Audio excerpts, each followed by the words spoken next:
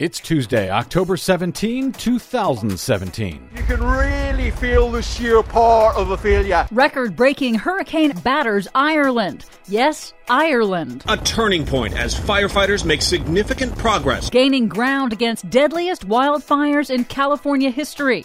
Desperate Puerto Ricans obtaining water from toxic Superfund sites. Plus, today, tragedy knows no boundaries. Search for a missing worker suspended after an oil rig explodes in Louisiana. All of those stories and more straight ahead from BradBlog.com. I'm Brad Friedman. And I'm Desi Doyen. Stand by for 6 minutes of independent green news, politics, analysis, and snarky comment. And I left Florida, and I left Louisiana, and I went to Puerto Rico, and I met with the president of the Virgin Islands. Alexa, who is the president of the Virgin Islands?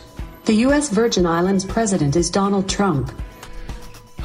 This is your Green News Report.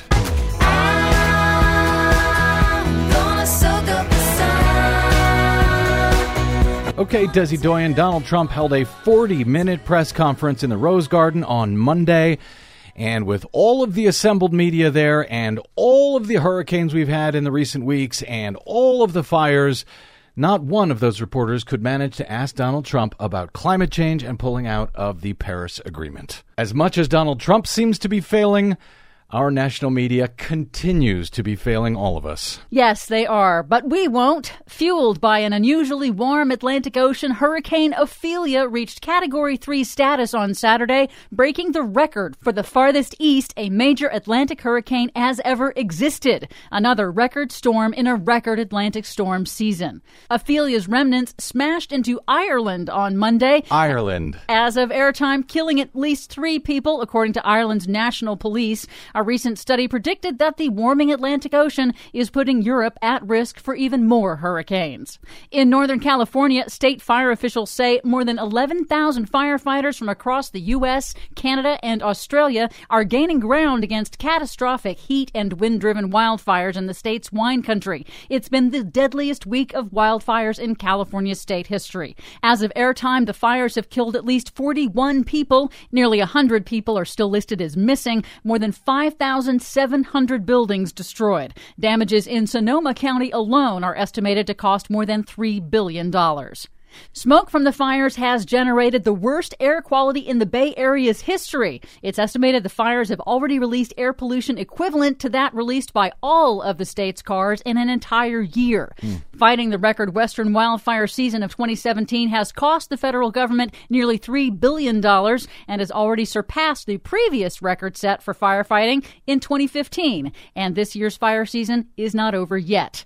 In Portugal and Spain, officials over the weekend reported at least 34 people died in hundreds of wildfires that were whipped up by wind gusts from passing Hurricane Ophelia.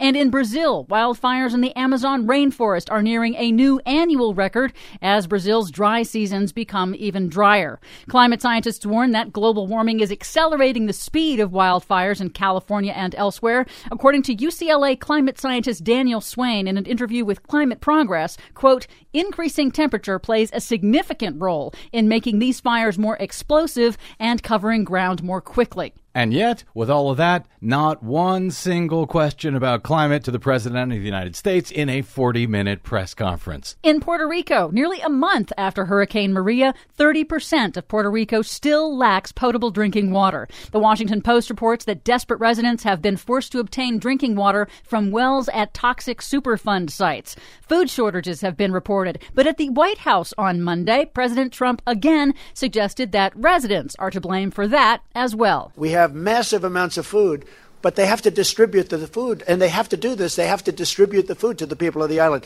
So what we've done is we now actually have military distributing food, something that really they shouldn't have to be doing. So once again, everyone else but Donald Trump is to blame. Got it.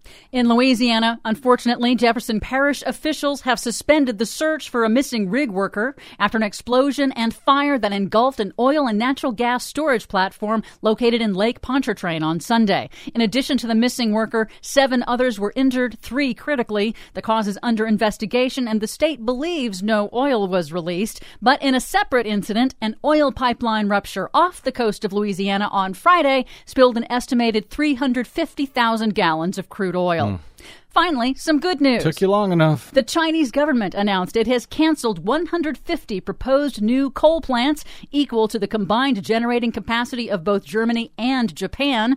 And great news for breathers in Texas. Electric utility Luminant has announced it is closing 3 unprofitable coal plants in the state earlier than planned because of cheap natural gas and the glut of renewable energy. Wow, Donald Trump's Barack Obama's war on coal is really hurting these people. For much more on all of those stories, yeah, you worked that out, please check out our website at greennews.bradblog.com. Don't forget you can download our reports anytime via Stitcher, TuneIn, or iTunes. Find us, follow us, and share us worldwide on the Facebooks and the Twitters at Green News Report. I'm Brad Friedman. And I'm Desi Doyen. And this has been your Green News Report.